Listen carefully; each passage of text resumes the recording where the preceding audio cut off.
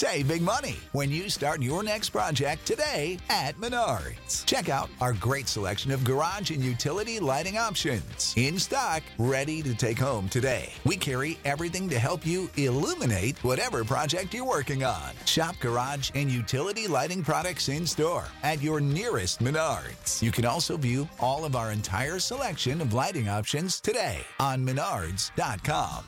Save big money at Menards. The following is transcribed. Family Theater presents Ruth Hussey, Roddy McDowell, and Lois Butler.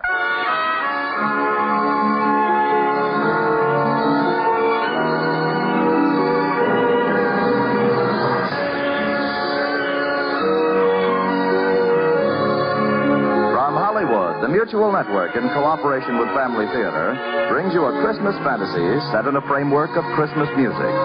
To tell you about our presentation of Charles Tazwell's classic Lullaby of Christmas, we present Ruth Hussey.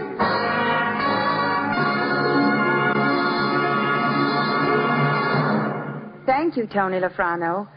You know, one of the wonderful things about Christmas is the pretty web of legend, song, and story that has grown up around it without obscuring for any of us, I hope, the truth of the matter. At another time of year, we might call the joyousness of spirit we experience an excess. But in the expansive mood that Christmas brings to everything, I'd use a more gentle word, a more generous description. Won't you agree that the right word is abundance? I think it's out of this abundance that most Christmas fantasy springs. Out of the fact that the real truth of Christmas is so wonderful, so dramatic, so quickening to the heart and to the imagination. And that leads us to Lullaby of Christmas, which Roddy McDowell is going to narrate for us.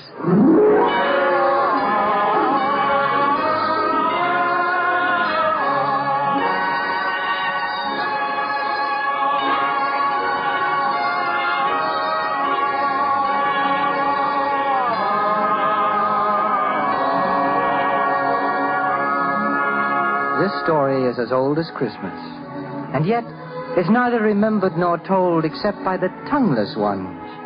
The water, the wind, the rain, and the snow. By the grasses, the trees, the rocks, and the earth. They have told the story for almost 2,000 Christmases past, and they'll still be telling it 2,000 times 2,000 Christmases to come. It will be told by a wind rustling a tree of palm or pine, or of maple or mimosa. By water as it crowds against the bank or shore of brook, lake, river, and ocean, and all the scattered seven seas. By rain tiptoeing across the roofs and skylights of every building north, east, south, and west of Greenwich. By the singing grasses of southern pampas, bush, and savanna, and by the icy twang of sleeted stubble on prairie, heath, and plain. It will be told by the sucking swamp mud, and the hard-wringing frozen earth, and the tumbling rock, and the migrant sand. It will be told whether or not men listen, or whether or not there are men to listen. For as the storytellers are eternal, so is their story eternal. Their story of the Lullaby of Christmas.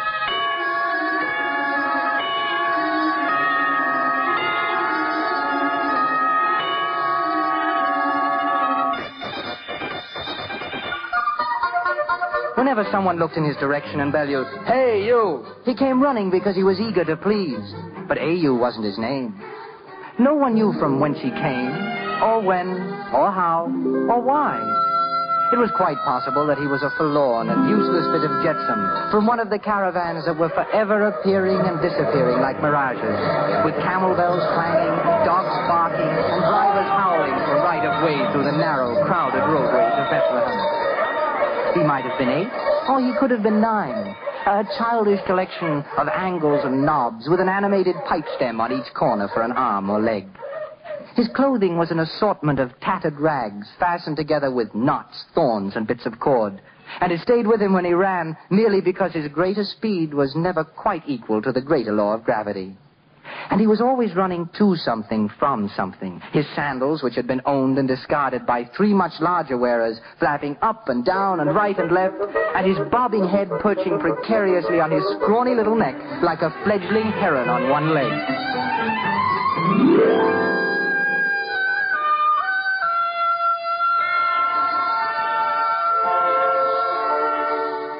And yet, there was something about the boy that made people notice him. There was something appealing in his dark eyes and something about his cherub's mouth that unlocked the heart. Now and then, someone along the street would stop him and ask his name. But when A.U. tried to answer, from out of his cherub's mouth, instead of words, would come a horrible sound, a scourging, piercing, ear-scraping, howling and shrieking.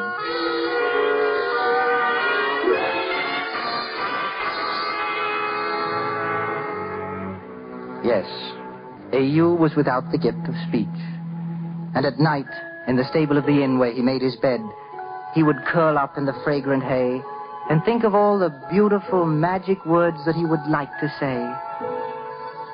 Just suppose that a miracle should take place during the night. Just suppose that he should wake up tomorrow morning and walk over to that stall and say, "Good morning, Mr. Cow." "Oh, wonderful." And then he'd run outside to the pen and call out, "Hello, Mr. Sheep." "Oh, magnificent morning." He could talk. He could say anything and everything that he wanted to say. And wouldn't the innkeeper's wife be surprised when she handed out the scraps for his breakfast and loudly and clearly he said, "I'm terrible obliged, ma'am.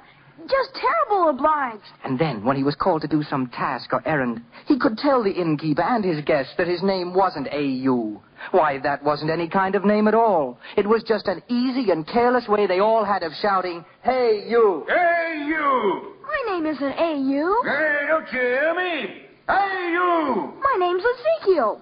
But the most stupendous, overwhelming thing of all, he would be able to sing. Yes, sing as no one had ever sung before, with every word and note so clear and sweet and perfect that everyone in Bethlehem would stand rock still to listen.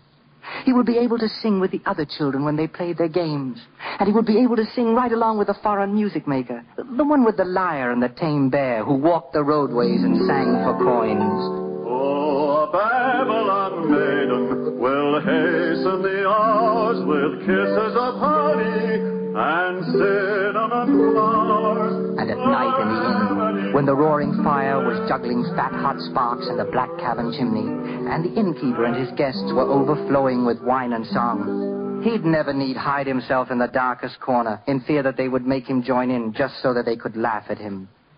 No. He'd be able to stand right by the fire and listen, because he'd be able to sing that song much better than anyone in the room. Oh, fill the bowl up to the brim, let memory blend with wine, and drink to glories of the past. And so, each night, before A.U. closed his eyes, he said a prayer for the gift of speech and song, and faithfully promised that if God saw fit to grant these great blessings to a small boy, that he would never use any words that weren't kind and gentle and reverent, and that he would never sing any songs that were not beautiful, joyful, and harmonious. Then he burrowed deep into the hay and fell asleep, warm and content in his belief that on this night God had heard him. In the morning, when the rising sun reached through the doorway and touched his shoulder to wake him up, he would open his eyes, and then he'd open his mouth, and then very loudly and thankfully he'd say, "Oh, thank you, God. Thank you very much."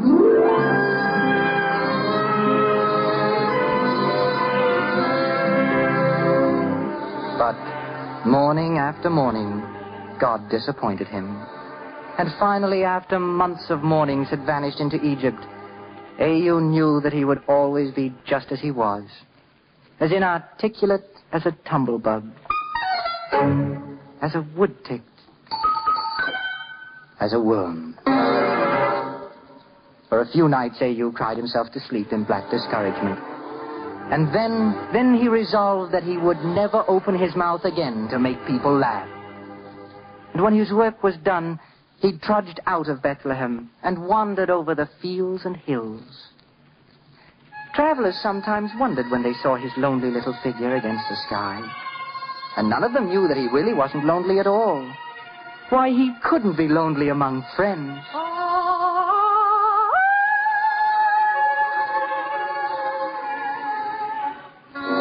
For he discovered that a brook running over its pebbles and stones could chatter and prattle and sing to him.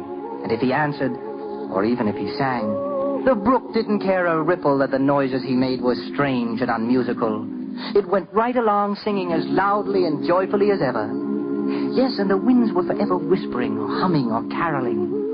Sometimes they were so filled with music that they shook their great trees and woke them up, and they tossed the great limbs and made every leaf and twig join in with the singing. So Au sang too. And the trees didn't care, and the winds didn't care. Neither did the rain when it thrummed on the rocks or strummed through the tall grasses.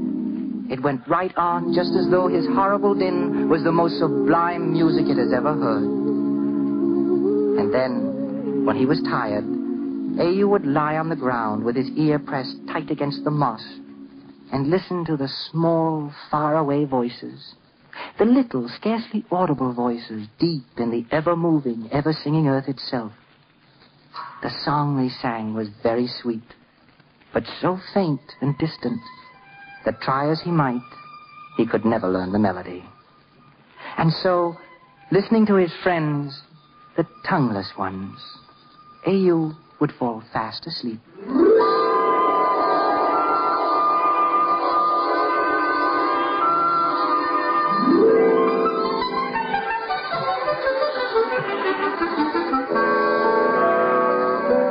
And in the days that followed, he was a little scarecrow stuffed with happiness, a standing on tiptoe happiness that was more prolific than a cottontail rabbit, an invincible, conquering happiness that could summon up more legions than the Roman emperor. It was so far above the miracle he had asked for in his prayers that Au took a long time every night to thank God for his generosity. He thanked him so meticulously and particularly and abundantly that his small fingers developed a cramp, and on each round, knobby knee was a round, knobby callus.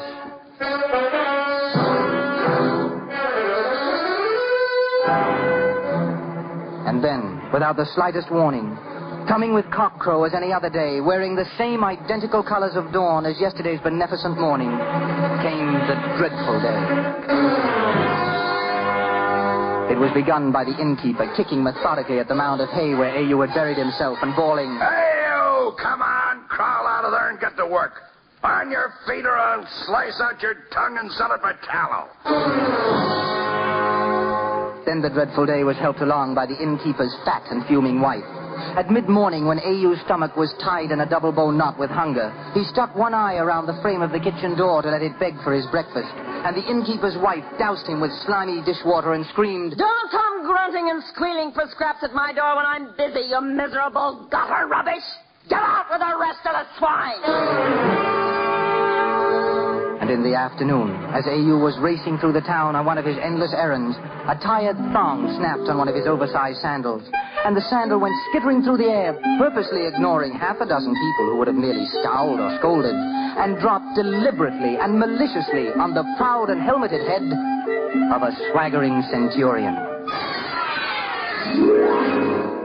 The centurion plucked Au out of the crowd by his rags and lifted him up off the ground and held him dangling at arm's length, demanding his name and his dwelling place. And when Au tried to answer, but only made meaningless sounds, the centurion shook him until he flipped and flopped like a limp, grief-stricken starfish. And he bellowed, Look at me, oh, you driveling, babbling, voiceless offshoot of a scurvy, dribble-mouthed alley rat. If ever again you foul my eyes, I'll cage you and send you to Rome to feed the emperor's lions. And through the remaining hours of the dreadful day's afternoon, no matter how fast Au ran, the story of his affliction and humiliation always ran faster. It was a street, an alley, or even a doorway ahead of him. He seemed to run through a forest of pointing fingers that threatened to pin him to a wall, under a sky of leering eyes that fell and clung to him like leeches, by endless craters of jeering mouths that spouted laughter like bottomless goatskin water bags.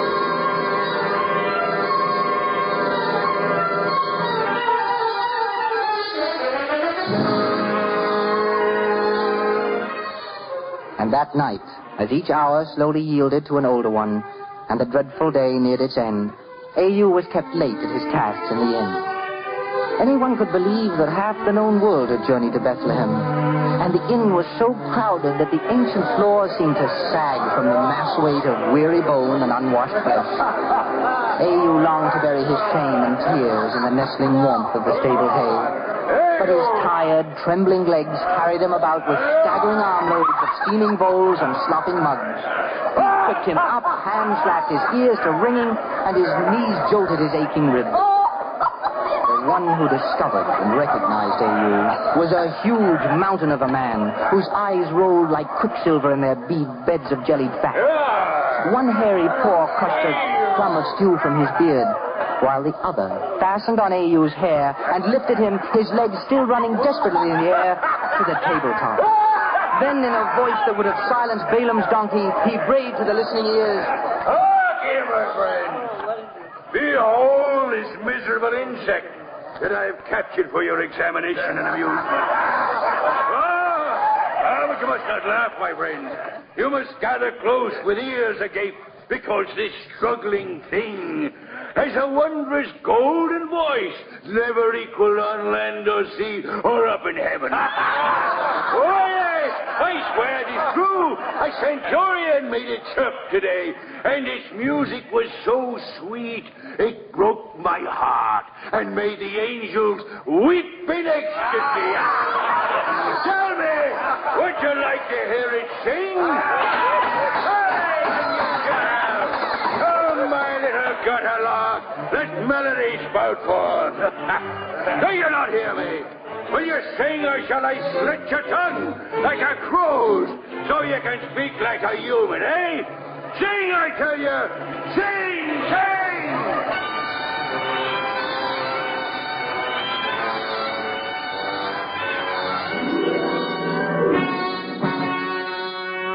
And so, standing on the table, A.U. tried to sing. And at every tuneless howl, the crowd shocked its mockery. At every unmelodious screech, it roared its derision. At every discordant squeak, it loosed a thunderbolt of laughter that crashed and splintered on his head.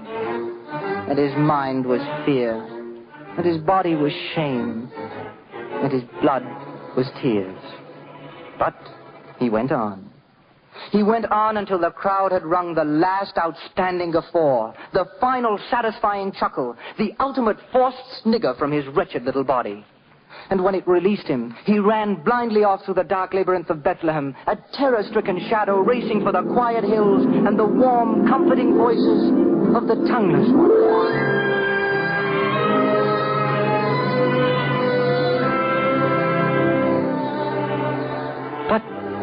Tonight there were no voices. Even though A.U. held his breath, even though he strained his ears, he could hear no sound from the tongueless ones.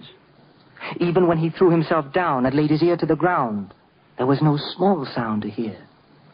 Even the little voices deep in the earth had stopped their whispering and were quiet. Then A.U. howled and babbled and tried to make the tongueless ones answer him. But they only waited and listened. And he croaked and screamed at them. But still they waited and listened. And he wept and shrieked to them. But they kept silent while they waited and listened. Just listened and waited. Then A.U. rolled over on his back to listen too. And he saw that a great white star had risen and was shining over Bethlehem. A star so bright it blinded him. And so he closed his eyes. And exhausted by the dreadful day, he went to sleep.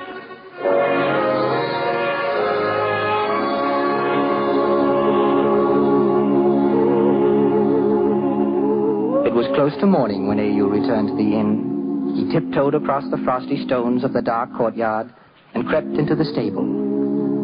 For a moment, his fear held him motionless. For the stable was bathed with a bright, glowing radiance that revealed every corner and straw and peg and mote of dust. And it flowed like molten sunlight over a man and a woman and a manger where a child was cradled.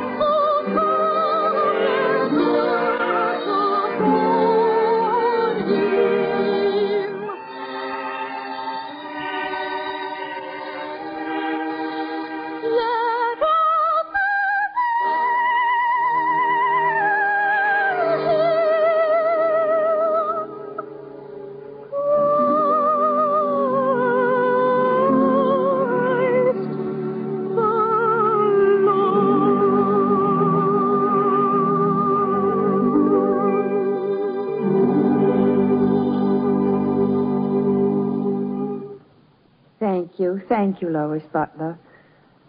When Charles Tazwell's script said so powerfully, is that all creation daily thanks its author in its mute and mighty way. Others might see monotony, but to the discerning eye, it's beauty. Just the other day, a friend asked me, isn't prayer a monotonous thing? I didn't think so. No, on the matter of monotony, I don't think God blames the levelness of the plain for not being a solitary mountain peak, or a flight of friendly swallows for not being lonely eagles. There is beauty in order and in change, beauty in variety and beauty in sameness. These are but some of the reasons I can't believe that to God prayer is ever monotonous. I know that to each new-made father, the child in his arms is completely unlike the billions born before him. A family kneeling together, saying the same prayers, beget among themselves not a feeling of monotony, but a feeling of splendid unity. And that's why family theater keeps saying, the family that prays together stays together. More things are wrought by prayer than this world dreams of.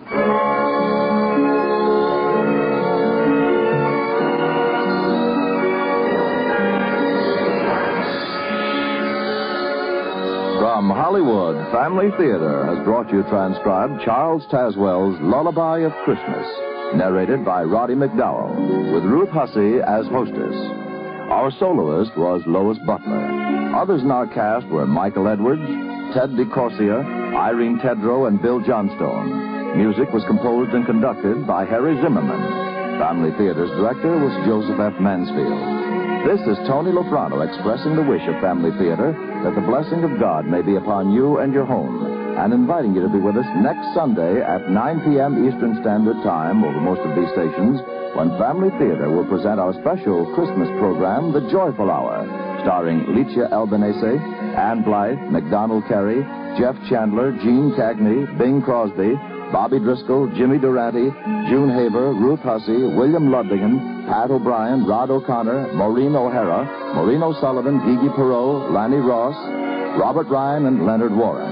And next week, Family Theater will present Star of Wonder, starring Pat O'Brien. Join us, won't you? This is the Mutual Broadcasting System.